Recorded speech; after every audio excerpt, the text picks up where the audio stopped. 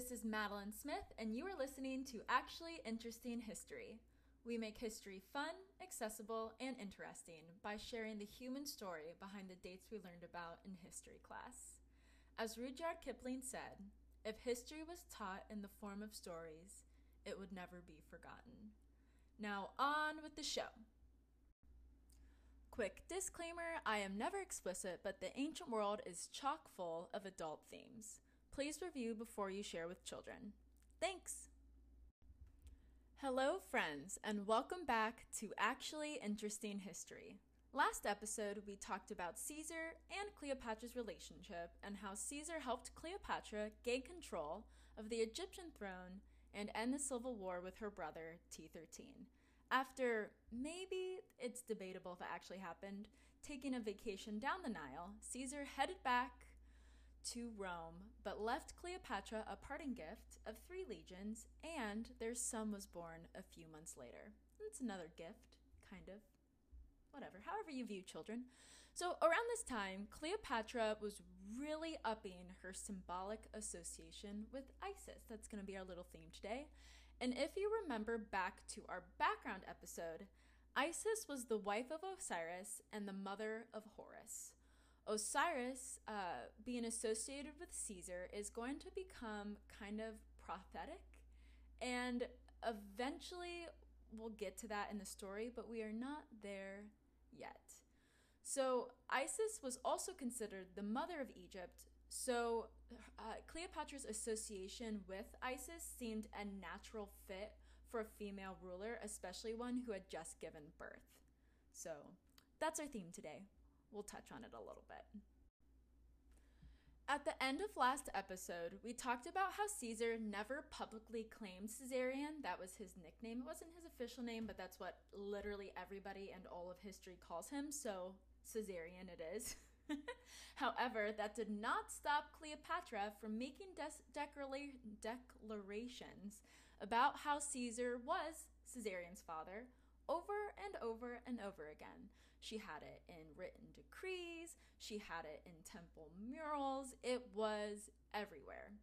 Also, I've seen this mentioned in a few sources, and I'm not positive how true this is, but supposedly, Caesar may have been looking into legitimizing more than one marriage for the purpose of producing an heir when he returned to Rome. So this is kind of pointing to the fact that Caesar was like, hey, let me see what I can do here.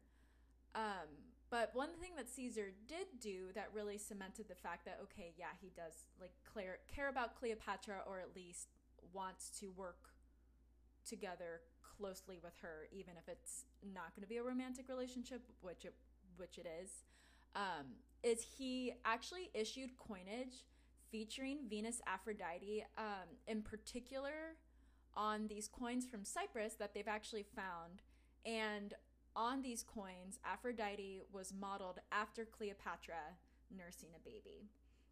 So we touched on this a little bit too, but over time, mythology became jumbled and a lot of goddesses kind of morphed together into one. So Venus is the Romanized version of Aphrodite, and Aphrodite is a Greek deity who has a strong connection with Isis. So Caesar's Roman family was supposedly descended from Venus, so he's making that connection with himself, but then he's also making that connection to Cleopatra, and I don't think that should be overlooked. And having the coinage modeled with Cleopatra as Aphrodite is big. And I think I've talked about this before too, but I want to reiterate it. In the time before the average person could read and write, symbolism and what was happening in pictures and coinage meant a lot. It was where people got a lot of meaning, and I think that some of that is lost in today's modern world. And so the importance of this can kind of be looked over by modern audiences, but at the time people would have known what this meant, and it meant okay, Cleopatra is serious. Caesar had departed Egypt in April of 47 BC. We again talked about the reasons why he needed to get back to Rome in the last episode. But one of the bigger reasons was that the Roman holdings in Anatolia were under threat, and his second in command, Mark Antony, who he had left behind in Rome, was having some issues with it doesn't matter what he was having issues with, but basically it wasn't super important, and I won't get into the details of it, but Mark Antony was making a big mess in Rome. And the thing to know about Mark Antony as we move forward, at least for this part of the story, is that he liked drinking and he liked women, and he did not have a lot of self-control in the let me pretend that I'm being professional right now department. Basically, if he would have shown up to work hungover, there's no way that he would have been able to like hold it together during the meeting. You know, maybe he's sweating a little bit, but everyone just thinks like, maybe he's just like hot or something, and then he runs to the restroom. No, you would have known that he was hungover, and Caesar was not happy with the way that he was conducting himself. This actually, in fact, caused a rift between Antony and Caesar, and they ended up leaving on not super close terms when Caesar left Rome to deal with the threats that were still out there. Threat number 1. I mentioned a place named Anatolia, and again, details, it doesn't really matter. This is the story of Cleopatra and then kind of Caesar and Mark Antony too. But basically, Caesar goes and faces this threat. He wins this great victory, and he sends a message to the Senate reading the epithet, which comes from another Roman. I didn't realize this, but he says Veni, Vidi, Vici, which translated means something along the lines of I came, I saw, I conquered. Now, the reason I'm including this is because I had always thought that this was a direct quote straight from Caesar himself, and it turns out that this actually was him quoting someone else, so the more you know. You're welcome for that little tidbit. And then Caesar continued on after this victory in the long process of consolidating his power by facing the supporters of Pompey that were still at large. Finally, Caesar returned to Rome and had a triumph, which was basically the highest military honor a person could have in the Roman world, and then he was made dictator for a period of 10 years. He then was also awarded 4 triumphs for his victories in Gaul, Egypt, Pontus, which is when the Anatolia thing we talked about, and Africa, where he faced off with the rest of the supporters of Pompey. Now, remember, Caesar got his support from the populace, which means that he was supported by the regular people, and the regular people loved having things to party about because it meant that they didn't have to work. And it made their lives, which were terrible if you were just an average person in the ancient world, no matter where you go, a little more bearable. So I cannot begrudge them for wanting a party. Caesar, who was very good at giving the people what they wanted, went ahead and threw these 4 triumphs. Now, the one in particular for Egypt actually didn't go as well as Caesar would have hoped. So what happened was, during this triumph, if you remember Cleopatra's sister Arsinoe, who had actually left Cleopatra and went to support T13, Arsinoe appeared in this triumph in golden change. And this made the crowd uneasy because she was still a young woman, and by all accounts, she carried herself with great dignity, which made the people pity her. And not in a, vindictive way, like an, ooh, I really don't like seeing this type of way, which is a lot of emotional depth for a Roman. It's not a mob, but like a Roman, gathering of, regular people. So to win the crowd back, Caesar, granted her clemency and actually sent her to the sanctuary of Artemis that was on this obscure place. But this didn't look great for Caesar, and then it also didn't reflect super well on Cleopatra. So that's something to keep in mind. In the fall-ish of 46 BC, Cleopatra and her joint ruler, her brother T14, LOL, sometimes I forget that he exists, and I'm not the only one, actually decided to visit Rome. And not only did they decide to visit, they were invited by Caesar himself as a matter of state. So at this point, the cultural differences between Rome and Egypt are going to start to become a problem. So during this procession to Rome from Egypt, Cleopatra is in a ship that was reportedly 3 times the size as your regular ship that you would have seen.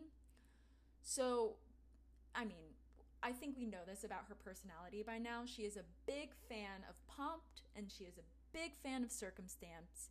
And when Cleopatra's ship made it to Italy, it didn't just sail to Rome as quickly as it could.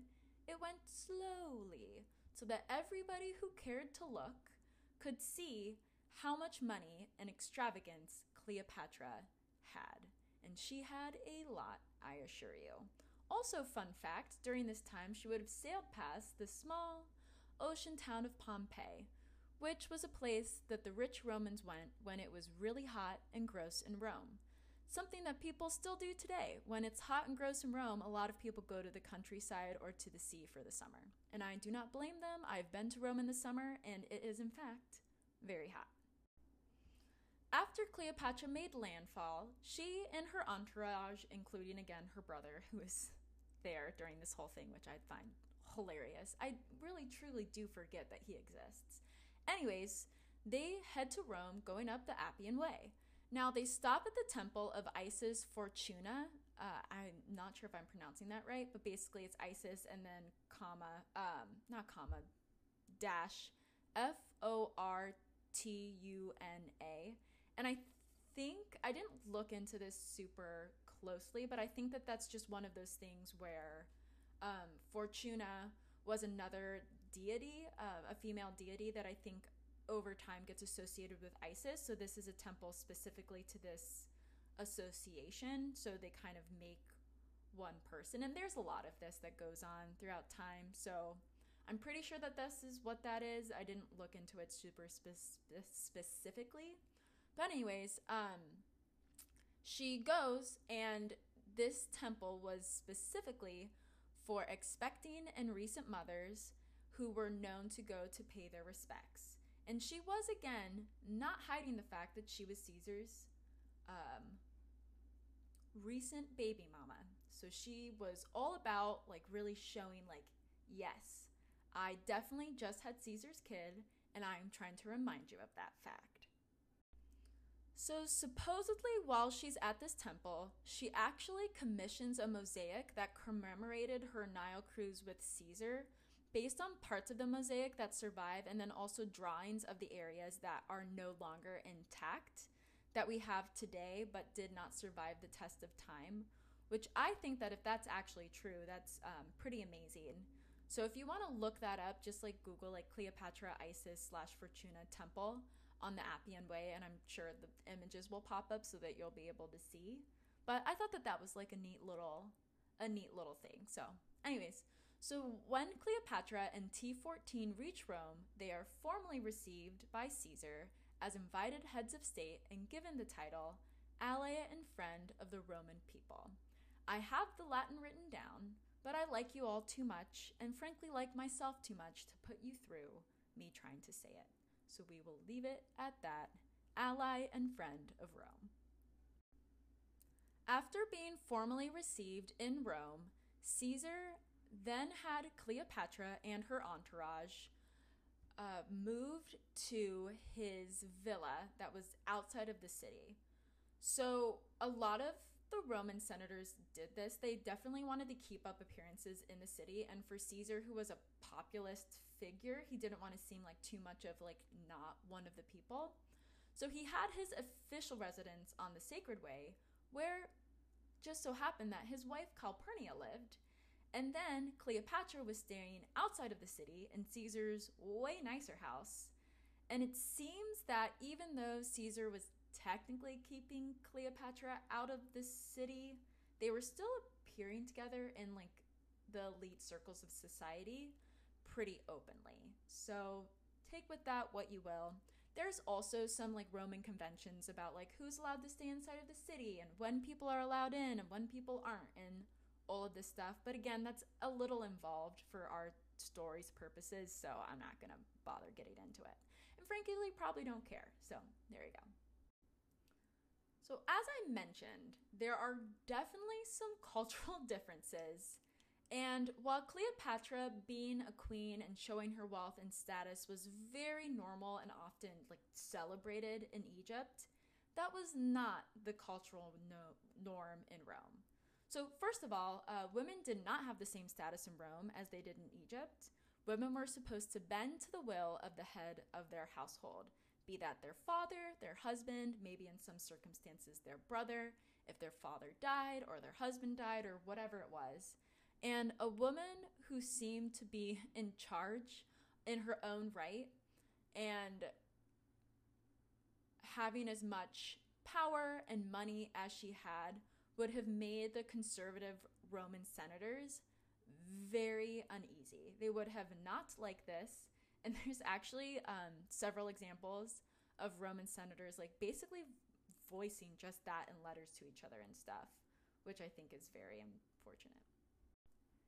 Even though in Roman society, affairs were very common, and I'm not just talking about affairs with actresses discreetly on the side, which they definitely had, or even affairs with handsome, very, very questionably young men, which again, very common for a Roman senator. But to have an affair with a woman who did not fit in to traditional Roman society standards, very upsetting. Especially upsetting from the guy who was just made dictator. So even though there are still senators who had just accepted that, they elected him dictator, a majority had to do it. Well, actually, again, more complicated than that, not important. They still did not like monarchs. This was a deeply ingrained part of Roman culture since its founding. So basically, Cleopatra was the epitome of a bunch of things the Roman senators did not like, all wrapped up into one very inconvenient person, who again, technically has a brother husband that's around, but we all know that he just is not doing very much for the story at all. One notable person that Cleopatra did not get along with was Cicero. And we have not really talked about Cicero. Maybe I'll do just one episode on him eventually one day. But basically the idea that women were independent, equal human beings is not something that he would have ever gotten on board with. And he really, really did not like Cleopatra. There was this whole thing about how supposedly he had requested that she bring him some book from the Library of Alexandria, and I don't know if she knew that he was saying mean things about her, so it was no, I'm not doing you a favor, or if it was more of just sorry, I didn't realize that you wanted it and it's gonna be a pain in the butt to try to get it. But basically, after this happens, Cicero throws a fit and writes this letter where he badmouthed Cleopatra and talks about how angry he is that she didn't bring him his book that he wanted. And you can actually, the letter is out there, so you can read translations of it, which, hilarious. Just, Cicero is also very petty energy, which normally I'm a fan of, but it's annoying coming from him. So while Cleopatra is in town, Caesar is, busy running things, and he does a number of notable accomplishments. One of the ones that I think is very interesting is he actually implemented the Julian calendar, which is basically the calendar we use now with a couple of different things, but it aligned the tracking of time with the sun, like the Egyptians did, instead of the moon, like the Romans had done previously, which made things a lot easier for farmers. And it's said that Caesar was able to do this with the help of some of the people in Cleopatra's entourage, because she traveled with not just people that made her laugh or people that made her pretty. She traveled with people that made her think too. She was a woman of taste and refinement and also intellect, which I appreciate greatly. So Caesar was also busy building buildings, including a temple to Venus, again, associated with Caesar's family. But the thing was, in this temple, Caesar actually put in a golden statue of Cleopatra that associated her with Venus, and then the statue also had some links to Isis. And this was just another way that Caesar was making the senators very, very angry. There is some debate about whether or not Cleopatra stayed in Rome for all of 45 BC or if she left Rome and then came back. But either way, she was definitely in Rome by 44 BC, by February of 44 BC, excuse me. So by this point, Antony and Caesar had become close again, and the two were elected co-consuls. And then in January of 44 BC, Caesar had been elected dictator of Rome for life. During a festival in February of 44 BC, Mark Antony attempted to place a royal diadem on Caesar's head, which Caesar refused. He made a great show of this. First, Antony tried to put the diadem on Caesar's head, and he was like, absolutely not, do not do that. Then Antony tried to put it in his lap, and he was like, absolutely not, do not do that. And then Caesar's like, go and put it at the statue of one of the Roman gods. And so Antony ends up doing that, but it was this big whole, basically, spectacle that happened at this festival. And in case you're wondering, a diadem is a crown that it looks more like a headband, and it was a style that was often worn by Egyptian royalty at this time. So that's something to take note of. So this whole episode is kind of weird, and there are a lot of theories behind what exactly was happening here, and historians kind of disagree. So I'm going to go through a couple of different things about it. So first of all, it's definitely possible that Antony, who we talked about this, he really loved drinking, and he also truly did really love Caesar. So maybe he just got drunk, which I wouldn't put past Antony, and then he tried to give Caesar a crown, because that's the kind of like image of son-dad love that I kind of imagine that they had. Like Antony was like, oh, I love you so much and I want you to be king. And Caesar was like, Antony, like, what are you doing? Please stop. This looks really bad. Bad optics. Stop, please. Which is a definite possibility. It's also possible that Caesar and Antony had planned this ahead of time, or Antony had warned Caesar that he was going to do this. And if that's the case, then this could have been happening for a few reasons. First of all, it could have been to see how people would respond. Maybe Caesar was trying to see if the people would react positively to the idea of him being crowned king now that he was dictator for life. And there's actually this scene that's going to play out way down the line that this reminds me of by one of Caesar's heirs, which I'm not gonna, spoiler alert, and I know that this is a really old story, but basically, like, there is this theater aspect to the way that senators and people in Rome performed things. So maybe this was a show of theater to see, like, are people going to be accepting of this? And, like, maybe if everyone's like, no, put on the crown, like, maybe Caesar could have been legitimately crowned king at this point. Like, who knows? And then it also could have been to show people who were freaking out about the idea that Caesar was going to make himself king, because he had, in the last, 2 months been made dictator for life, that he was showing, no, I'm not going to take up traditional kingship. I'm going to refuse this crown. And so by refusing it, he's showing people, I'm not going to make myself king. I understand that I have a lot of power, but I have no interest in getting rid of senators. I have no interest in changing the status quo past this, even though, to be frank, this was very far past anything that anyone had gotten away with close to this point. So he was just saying, nope, I'm happy with what I have. I'm not going to make myself king. Please do not worry about it. And here is a big show of me showing you that I'm not going to make myself king. Regardless of what he actually wanted, this did make people not super happy. Cicero, who was present, and again, petty energy, but not the kind that I'm a big fan of, asked where the diadem came from, kind of references the fact that, like, I wonder where Antony got that diadem from.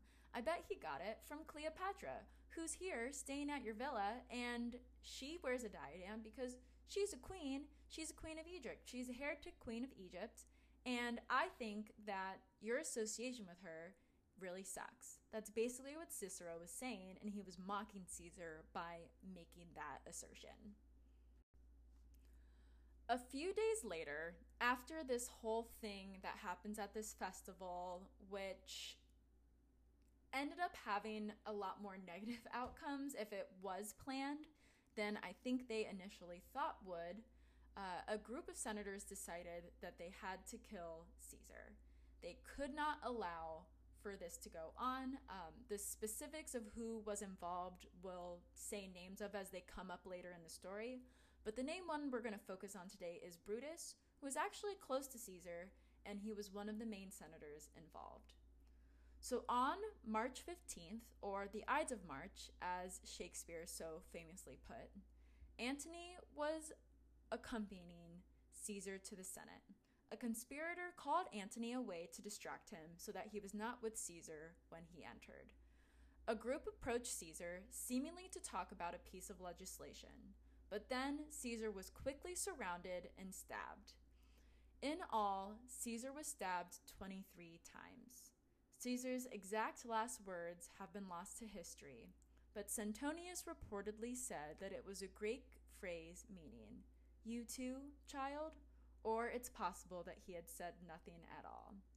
The et tu, Brute, that I feel like is so popular in our modern world, which means "and you, Brutus," was popularized again by Shakespeare, but this was a common idea in Europe during Shakespeare's time, so it's something that he would have heard a lot too, this et tu, Brute. But it's not in any of the historical sources that this is actually what Caesar said.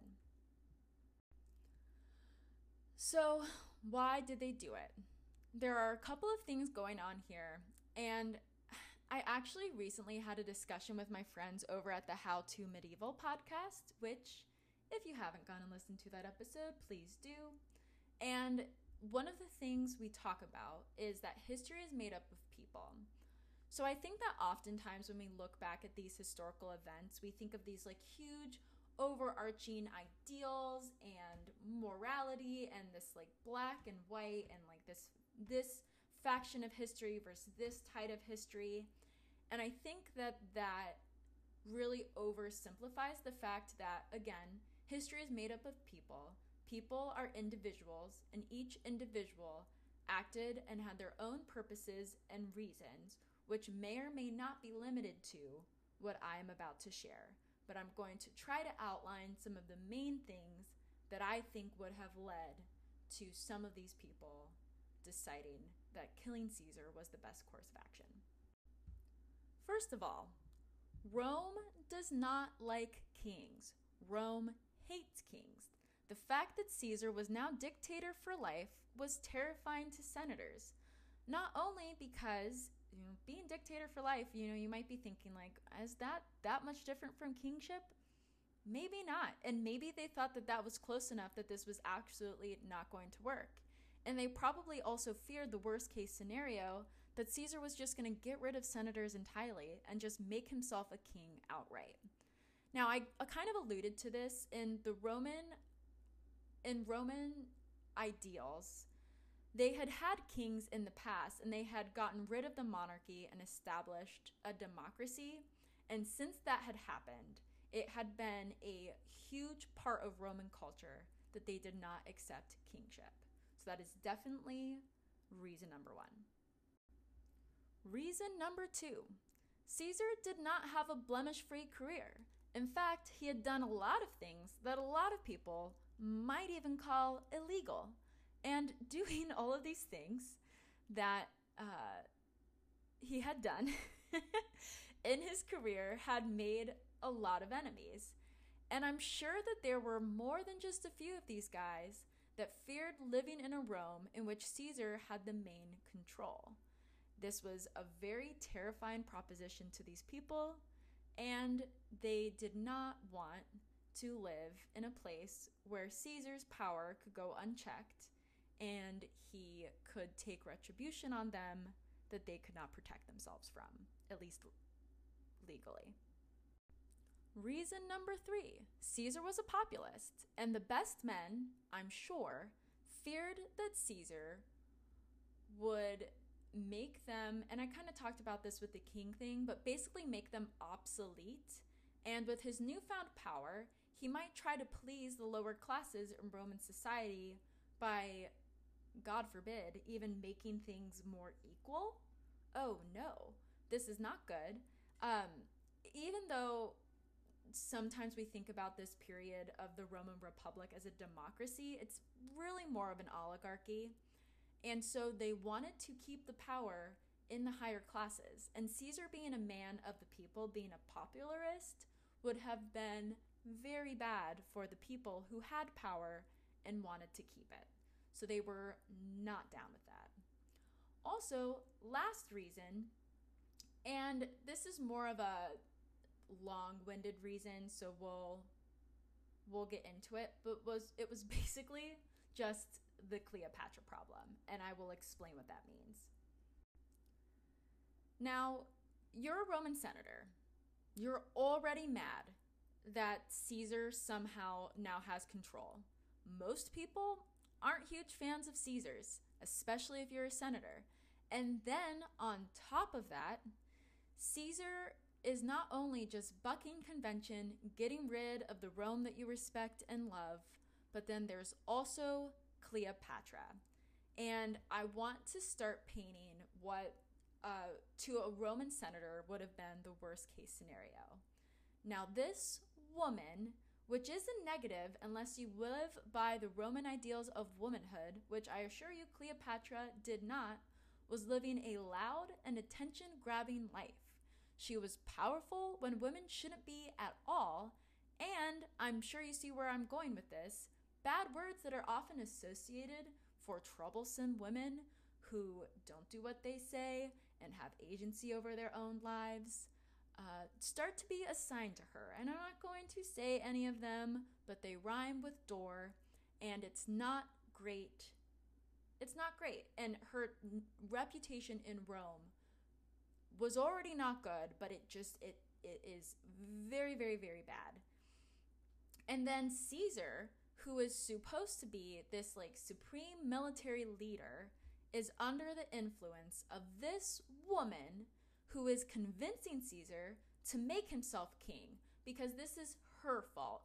She's the one that put this idea into this good Roman man's mind that he should make himself king and he should make her queen, which is also a terrifying thought. And I want to go ahead and say that Caesar wanted power regardless of whether or not Cleopatra was in the picture. He crossed the Rubicon before he ever met Cleopatra, though I do think that maybe with her wealth and her resources, it made some of Caesar's darker impulses, well, darker if you think that it's bad, that he wants to make himself king or have absolute power, even if you never throw out the king word, but maybe it made him think that that was a more realistic option. But again, not good. And then also, he had a child with her. Whether it was officially like acknowledged or not, everybody knew. And there were some people who started to put the dots together and think like, oh my gosh, he's going to divorce his Roman wife, he's going to leave behind his Roman ideals, he's going to make himself king, and he was going to make that woman, who I think is something that rhymes with adore, queen. And that was just unfathomable, unacceptable. It just would not have worked for a Roman senator who truly would have believed that if this was happening, that killing Caesar was the only alternative to saving Rome, saving the Republic, and saving Roman ideals. And he did have a child with her. He had put her on coins. He had even put a statue of her in his family temple. So maybe, just maybe, that was something that was in Caesar's mind and something he might have done had things gone differently. When I mentioned that Cleopatra's association with Isis was a little bit prophetic, I was actually alluding to the fact that Osiris had been murdered as well. Isis's mission became seeking revenge and helping her son gain power after Osiris was killed. In a weird way, Clea's association with Isis, and then in this mythology, if you're going to extrapolate it out, Caesar's association with Osiris as being the father of her son became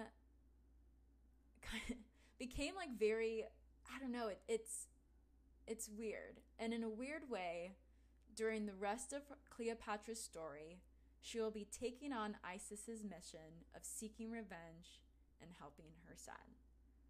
So, on that joyful note, this is where we are going to be leaving it this week. Thank you so much for listening. We'll see what happens in the aftermath after Caesar's death. Bye.